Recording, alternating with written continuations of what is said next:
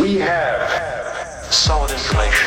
The top of the hour means it's time for a Dirt Alert. An up-to-the-minute look at what's going on in the world of entertainment on My Talk 107.1. Tell us some behind-the-scenes stuff. Give us the dirt.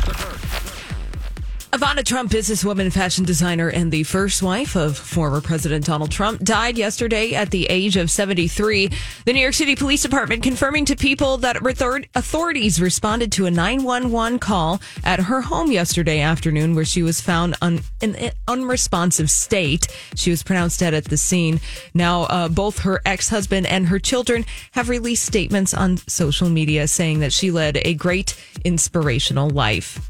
And Dwayne "The Rock" Johnson finally revealed the reason why he turned down an offer to host this year's Emmys. Now, according to Entertainment Tonight, Dwayne "The Rock" Johnson was approached by the Emmys to host the 74th annual telecast, set to take place September 12th, but he declined. Now, Dwayne "The Rock" Johnson just said, it was just schedule. I was really, truly honored when they came to me and asked, but it was just a scheduling thing. That's all. That's what it really comes down to. So he's explaining away that we still don't have a host for the Emmys telecast, but sure that NBC and the producers will find somebody to host it when it airs September 12th.